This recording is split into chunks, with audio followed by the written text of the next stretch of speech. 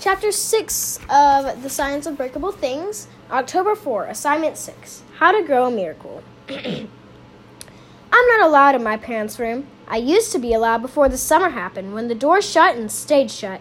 Back then seems like a million months ago, even if it was just 3. Happened slowly. I didn't even notice the change at first, like when you grow out of your favorite jeans and you don't even realize how short they've gotten. Mom started working less and sleeping more, and she wore pajamas around the house, which she'd never really done before. I was happy about this at first, thought it was a good thing at first. Figured this meant she'd be around more and would hang out and talk, and she wouldn't have to go to the lab so much. Only if it didn't work out like that, obviously, and I didn't notice in time. Mom and Dad had been having whispered conversations at night, talking about problems at work, and I knew something was wrong, but I didn't know something was wrong. I didn't know until one dinner when I finally understood. Things were not okay. We were eating spaghetti and meatballs, only Dad had cooked, so it wasn't very good. And the air was thick and heavy with July heat. Dad made some joke and laughed, and Mom didn't. And then I thought, can't remember the last time Mom laughed. Could hardly breathe because I knew that something bad was happening, but I wasn't quite sure what. Dad noticed too, and his shoulders slumped and his smile slipped away. It's the worst thing to watch a smile fade like that. The next morning when I came downstairs, my parents' bedroom door was shut, and Dad was sitting at the kitchen table by himself.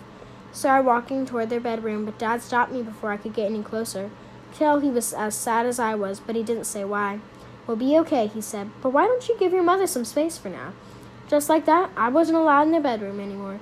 Dad put on a happy face and tried to be normal Dad, and Mom disappeared into the dark bedroom and became not Mom, and "give your mother some space" became Dad's favorite phrase in the whole world.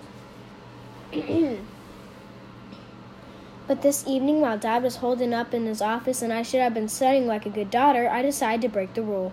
Tiptoed past Dad's office and went to my parents' bedroom door, turning the knob slowly, pushing the door open, carefully not to make any noise, barely even breathing.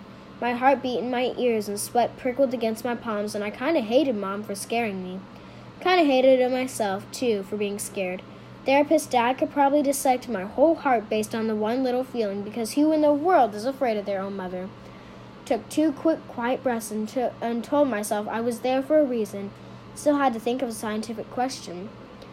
And maybe I could get some ideas from Mom's books. I didn't look at the lump on the bed that was not Mom. I just walked straight to the far wall to my room, to my parents' bookshelf. "Quick, Natalie." "Quiet, Natalie." The room was dark, but strands of light streamed in through the blinds, cracks of brightness and swirling dust, and through the midst of all the empty, and I could read the titles on the bookshelf.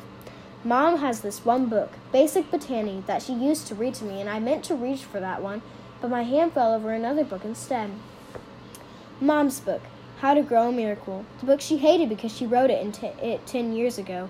She told Dad once that she sounded young and naive, but I loved the way her paragraphs sounded. The way the botany speak blended with her excitement and became a secret language with magic words. She wrote it was like a fairy tale, and reading those pages felt like peeking into the Mom of 10 years ago. The Mom who wrote a book and nursed a baby. The Mom who loved growing things. In the summierdus of my parents' bedroom, I flipped the pages to the table of contents. Her book was divided in 3 sections for 3 miracle plant stories, and the biggest section by far was the last, the Colbert Blue Orchid, the flower of mystery and miracles. I read this section over and over, but seeing those words now sent my heart whirring. Ideas and hopes started sparking together inside me, reminding me of the way my mother used to be, excited by science and life and questions. Shut the book because I felt I was on the brink of something dangerous, and it took one step further, I'd never be able to go back. Cradled the book to my chest and turned to watch Mom as she slept, dark and dead to the world. Told myself to put the book back on the shelf, to go back to my homework and stop thinking about the miracle orchids, but instead I tucked the book under my shirt and left the room. It's not like I was going to read it, just wasn't ready to put it back.